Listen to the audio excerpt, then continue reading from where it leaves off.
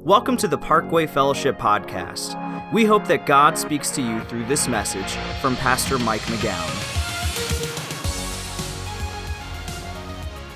Good morning. So glad to see you here today. It's good to be back. I've been off for a few weeks, but it's nice to kind of be back with you here on stage today. Today we're wrapping up our message series called Seriously, where we're looking at some of the oxymorons that Jesus teaches in the Bible. And you know what an oxymoron is, right? I mean, it's two words that are opposite one another, but yet they appear in conjunction together. Like, let me give you a few examples. For instance, doing nothing, right? That's a good one. How about this one? Reality TV. Yeah, because if you believe it's real, like, seriously, come on. Government organization. All right, how about this one? Microsoft Works. Now this one, it's a little close to home. A good, long sermon. Right? Those are all oxymorons. And look, and teachers use oxymorons a lot of times to illustrate really important pieces of knowledge. And one of the greatest teachers of all time regularly used oxymorons. And of course, I'm talking about Mr. Miyagi from The Karate Kid.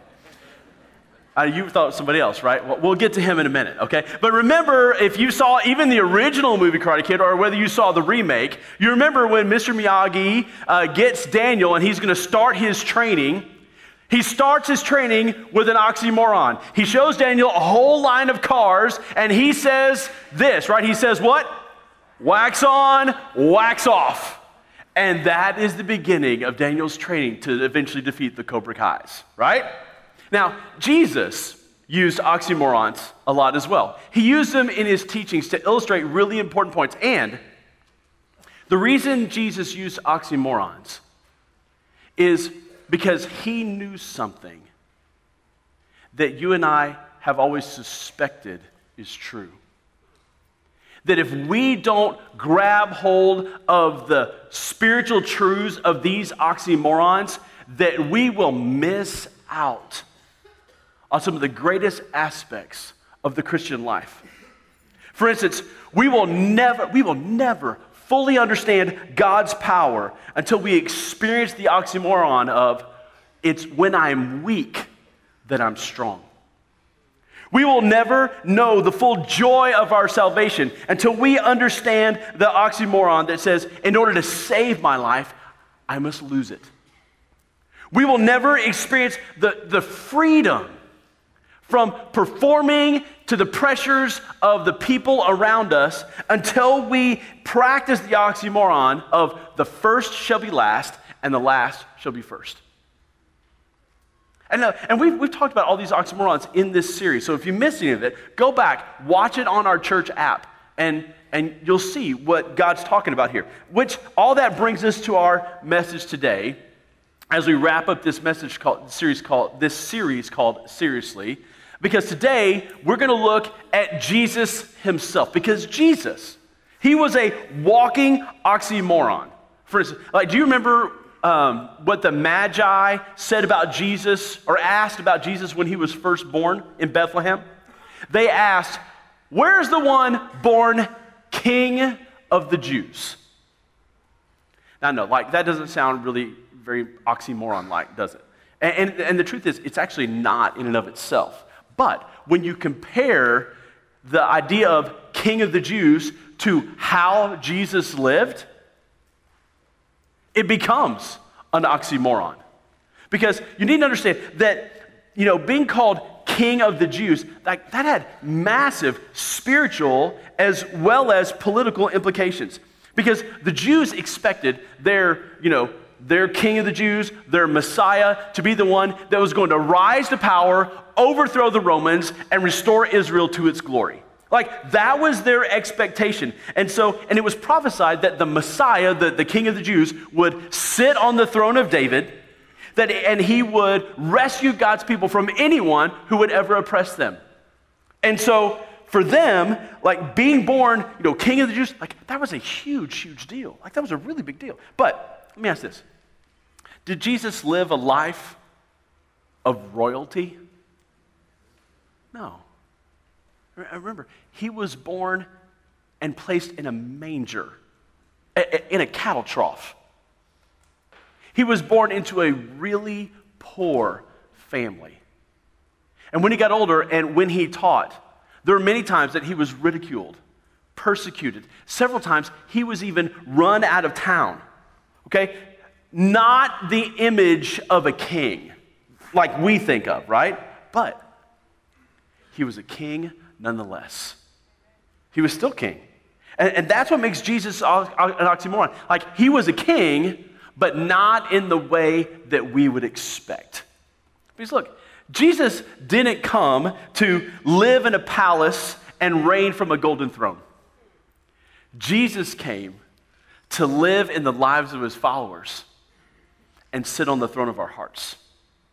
That's the kind of king that Jesus is. He's a spiritual king. He's not a military king. And look, and that's what the first century religious leaders, like, they just could not understand. I mean, it just blew their minds. They couldn't wrap their little minds around who Jesus really was. And that fits really well into today's message because look, today's Palm Sunday.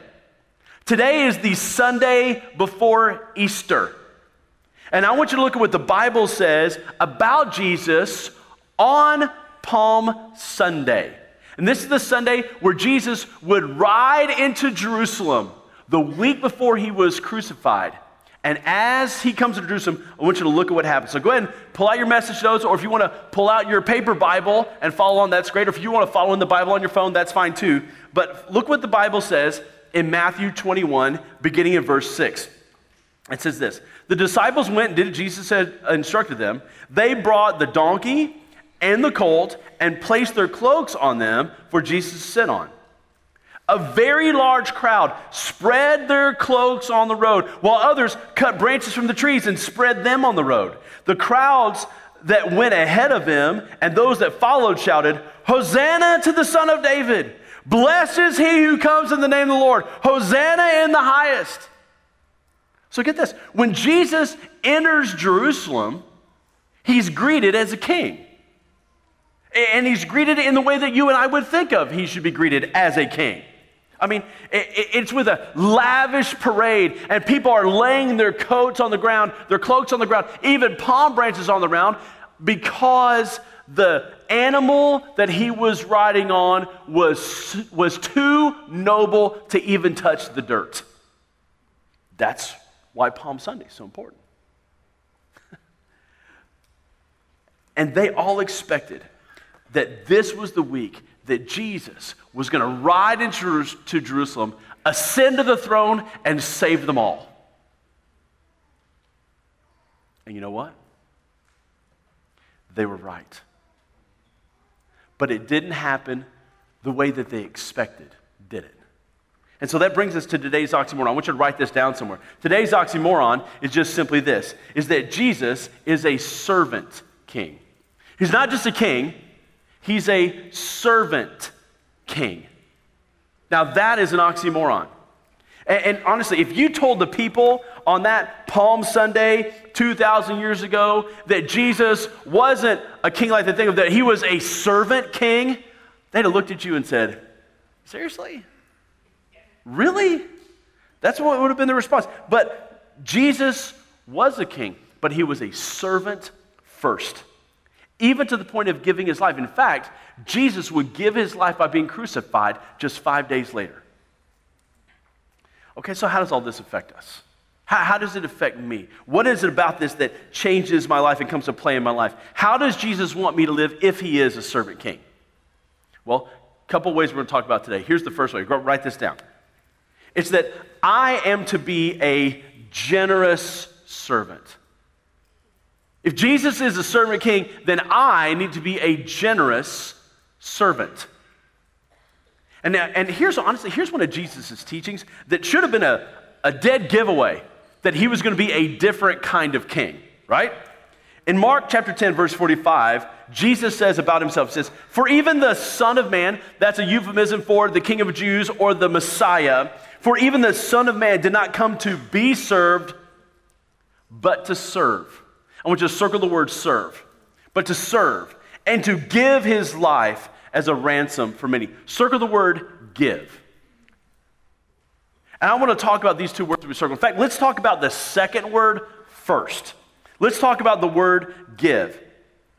Because to follow Jesus, I need to not just be a servant, but I need to be a generous servant.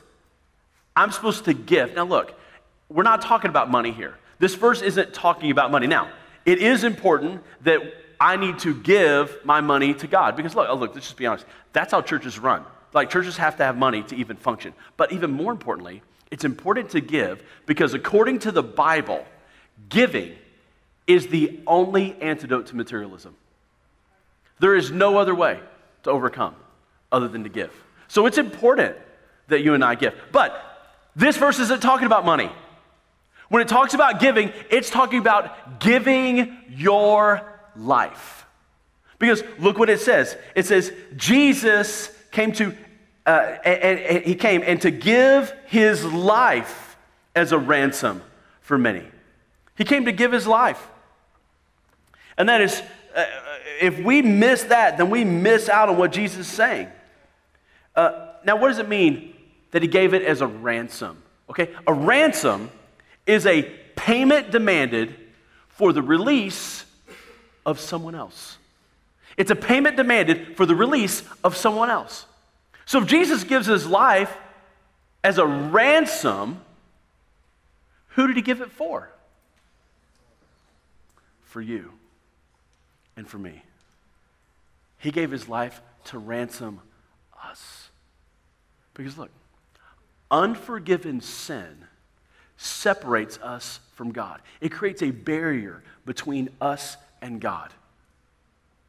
And when Jesus died, his death paid the ransom for you and for me. So he could provide forgiveness, so we could have a relationship with God while we're on this earth, and then we could go to heaven whenever we die. Now get this, Jesus, he lived a perfect life. He never sinned, so he didn't need anybody to ransom his life. He alone, because he lived a sinless life, is able to give his life as a ransom for us. Because look, sin has to have a consequence. And Jesus paid the consequence that you and I deserved when he died on a cross. He paid it for us. He ransomed us with his life. So instead of my life being given as payment for my sins, his life was given as payment for my sins and for yours. Now, get this. In order for sins to be forgiven, just because the ransom has been paid does not mean that your sins are excused. Doesn't mean that your sins are forgiven.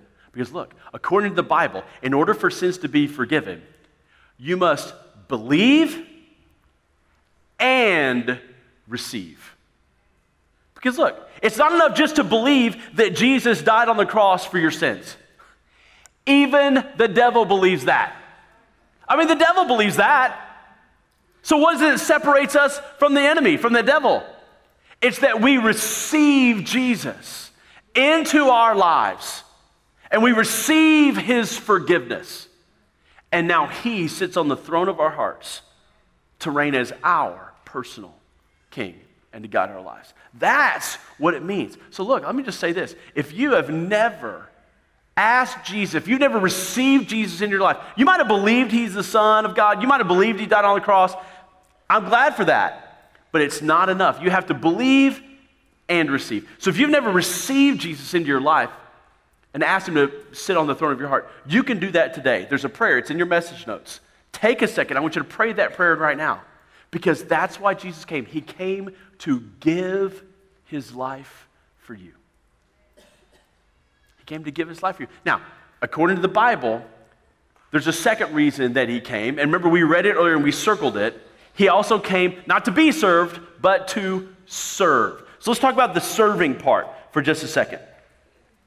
When it talks about Jesus serving, we need to understand, Jesus, when he looked at other people, he looked through the lens of not what they could do for him, but what he could do for them. And so when we look at other people, we need to look at them through that same lens. We need to look at them through the lens of not what they can do for us, but what is it that we can do for them. Let me illustrate this point from Jesus' life. In John chapter 13, verse 5, we're going to read it in just a second. It's a perfect illustration of how Jesus served. And let me set the context for you before we read it. This event occurs the night before Jesus is crucified. He's with his 12 disciples. They're in a place called the upper room, and they're sharing one last meal together. And so this is the perfect time for Jesus, who is about to be, the king, who is a king. It's a perfect time for his disciples to serve him. But that's not what happens. In fact, the very opposite happens. Jesus serves them. Look what he does. In John chapter 13, verse 5. It says, after that, that's after the meal, he poured water into a basin and began to wash his disciples' feet, drying them with a towel that was wrapped around him. So Jesus, after the meal, he gets up, and the disciples don't know what he's going to do. He goes, he pours water in a basin, and then he begins to wash their nasty, dirty, smelly, cruddy, toe-jammed, ugly feet. That's what he does. And look, there's 12 guys, okay? Out of 12 of them, somebody's got a funky toe. There's 120 toes rubbing. One of them's gone bad somewhere in there, right? You know that. Just the odds are there. And so look, do you think that Jesus was excited about that part of it? Do you think he was excited about washing the feet? No, he wasn't excited about that any more than you would have been. But here's what he was excited about. He was excited about the fact that he got to serve the disciples. He got to serve them. Because he wanted them to know that just like he was serving them, he wanted them to serve other people. And now he's asking us to serve other people too. And by what Jesus did, Jesus was saying that he was willing to get his hands dirty to serve others. And he wants us to be willing to do the same thing, to serve other people. Because Jesus is our servant king. So what does that mean? It means that Jesus expects you to serve the people at your office. He expects you to serve the people that are the highest above you, and he wants you to serve the people at the lowest level below you. Students, he wants you to serve your classmates, your teachers, your coaches. He wants you to serve your brother. He wants you to serve your sister. He wants you to serve your parents. He even wants you to serve the person that you know in ahead of time is going to take advantage of you. I mean, think about it. When Jesus washed the disciples' feet, he washed all of their feet, including Judas, who he knew in advance was going to betray him. So just because someone's going to take advantage of you, just because someone's going to betray you, does not excuse you from serving them. He expects you to serve them anyway. Why? Because that's what Jesus did, and he is a servant king. And we are to be generous servants like him. Oh, that's huge. Now, there's a second really big thing we get from Jesus being a servant king. That's number 2, and I want you to write this down. Is that I have to actively reach out to those who are far from God. I've got to actively reach out to those who are far from God. That's what he wants me to do. I want you to look at what Jesus says about himself. And he says this early on in his ministry. In Mark chapter 2, verse 17, it says, on hearing this, Jesus said to them, it's not the healthy who need a doctor, but the sick. I have not come to call the righteous, but sinners. I want you to circle the 2 words, to call. Jesus did not wait for unrighteous people to come to him. He called out to them. He reached out to unrighteous people. I mean, have you ever heard of a king reaching out to people who were the needy ones and the unrighteous ones? No. but a servant king does. And that's what Jesus did. Look, one of Jesus' 12 disciples was a guy named Matthew. He was a tax collector, and tax collectors were hated by everybody in the community. In Luke 19, Jesus intentionally spends time with a man named Zacchaeus, who was a guy who swindled literally everybody in the town. In Luke 15, Jesus is ridiculed for spending time with people who were known to be sinners. In John chapter 8, Jesus rescues a woman who was accused of adultery and prevents her from being stoned to death. Bottom line, Jesus actively sought out people who were in need. And so get this, reaching out to people who are far from God, that just needs to be part of who we are as Christ followers. That just needs to be part of our makeup as followers of Jesus, because it was part of Jesus' makeup. He didn't reach out to people because they were righteous. He reached out to them because they were unrighteous. He didn't reach out to them because they needed a doctor. He reached out to them because they needed a Savior. That's why Jesus reached them. And that's what we need to do too. And honestly, the easiest way to do that is to invite people to come to church so they can hear about Jesus Christ. Look, think about your own life. At some point in time in your life, someone invited you. They either invited you to church so you could hear about Jesus, or they just told you about Jesus directly. And honestly, maybe both. But someone reached out to you at some point in time in your past. And if you're a Christ follower, aren't you glad they did? Aren't you glad that they didn't get intimidated, they didn't shy away from it? And so you know what? Neither should we. Neither should we. We ought to reach out to people. And look, think about this. The reason that some people who are far from God, the reason that they are in your life at all, is because God put them there so you would reach out to them. For some of those people, you are the very best person to reach out to them. And that might be the whole reason God put them in your life, was so that you could reach out to them. Now, I've got good news for you. Next Sunday is Easter Sunday. It is the one Sunday of the year that more people are more open to your invitation to come to church than any other single time of the year. In fact, more people will attend church on Easter than any other Sunday in the entire year, and it's not even close. More people attend church on Easter than even on Christmas Eve. And so it's the perfect time for you to reach out and, just like Jesus did, and call them to come to church and invite them to come to be a part. Now, to make it easier, we have come up with several ways to make it easier for you. I want you to write these down. Here's the first way that you can actively call out for people to come to church on Easter. Here's the first thing I want you to do. I want you to egg 3 houses. That's right, I want you to egg 3 houses. Now, not in the delinquent sort of way that you have thought of, and you can confess your sin later, okay? But and we did this last year for the first time, and it was really a big success. So outside in the foyer, there are these little brown bags, and inside each brown bag are 24 empty Easter eggs. And there are 3 of these little invite cards that you fold in half, to make a little tent. So what we want you to do is we want you to fill these eggs with candy. And look, and fill them with good candy, okay? Don't go get that old stale Halloween candy that's left over in your pantry. Throw that away, okay? And guys, don't go to the bathroom and jack all our mints. Don't do that. Kids don't want those. So get some good candy, fill up all 24 eggs, and then I want you to pick 3 houses. And you're on your street of people don't go to church, or if you don't know they go to church at all, just go to those 3.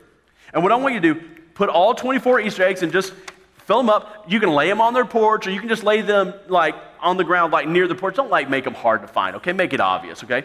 And then you put this little tent on their porch, and it says, you've been egged by a neighbor.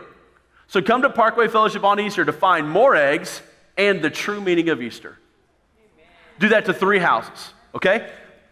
Now last year, me and my kids, we did this, and we had a great time. In fact, I think we took 4 or 5 bags. We did a whole bunch of houses, and it was great. We had a good time doing it. And you don't have to do it in the middle of the night. You don't have to be all clandestine about it, okay? You can just do it during the day. This is not a secret holy mission, all right? But go do it this afternoon or go do it tomorrow. But do it either today or tomorrow and egg 3 houses. Okay, all right. Here's the next thing. Next thing you do. Number 2 is this. I want you to use 5 invite cards. There's a stack of 5 invite cards in your chair. I want you to hand those out to neighbors, to coworkers, to the person at Sonic when you order your drink or whatever it is. Hand them to whoever. But invite people to come and look. When you invite them, be nice about it. Don't make it appear like they're God's next ministry project and that if they would only grow up to be like you, then they could be, No. That's not how you want it. You want to invite them to come. Because look, we're all in process. All of us are in need to be shaped and reshaped by God. But that process can't happen if you don't invite them to come. So use all 5 invite cards and use them this week to invite them to come. All right? Number 3 is this. I want you to pray for God to move powerfully in 9 services. We're going to have 9 Easter services. We've got 3 at our North Campus. We'll have 6 here at the West Park campus. We have 2 services on Saturday. We'll have a sunrise service on Sunday, and then 3 more services at our regular time. So we'll have 9 services. Now look, do me a favor, and do people a favor as well. There's going to be a lot of first-time guests that come on Easter Sunday or on Easter weekend. So if you can, if you're not serving one of the last 3 services, come to one of the first 3. Come to one of the first 3, either the 2 Saturday night or the sunrise service on Sunday morning. Come to one of those so that it will create space so you can create a seat for someone who maybe will come to church for the very first time. So would you do that, please? Make space for those people by coming to one of the first 3 services if you can. But look, more importantly than that, this week, would you pray every day for God to move powerfully in all 9 services? Because look, it doesn't matter the condition of their heart when they come. What matters is the condition of their heart when they leave. So would you pray and ask God to open their heart so that they would be ready to receive the love and the truth about his son, Jesus Christ, who died and rose again for them. Would you do that? My prayer is that God would use Easter weekend to change the lives of thousands of people. My prayer is that God would use all 9 services on Easter to change the course of thousands of families who will come. My prayer is that God would use Easter weekend so that thousands of people would discover the love that God has for them, that he's always loved them, and that Jesus longs to lead their lives, not as a judgmental person, but lead them as a servant king, just like he leads us. To bow your head, close your eyes, let's pray. Heavenly Father, thank you so much. Thank you, Lord, that you did not send your Son to condemn us, but instead you sent him to set us free. That he came as a servant king. And so you would help us to be generous servants, and you would use us to reach out to people who are far from you, that will come next weekend maybe for the first time in their whole lives they come to church. And so I ask that you would use us to reach them. We love you, Father. We love you, Lord Jesus. We love you, Holy Spirit. Thank you for today. And we ask this in the name of the one who died and rose for all. Amen. Thank you for taking the time to listen to this message. For more information about Parkway Fellowship, find us online at parkwayfellowship.com. You can also download our mobile app for access to the most recent messages, video content, and much more.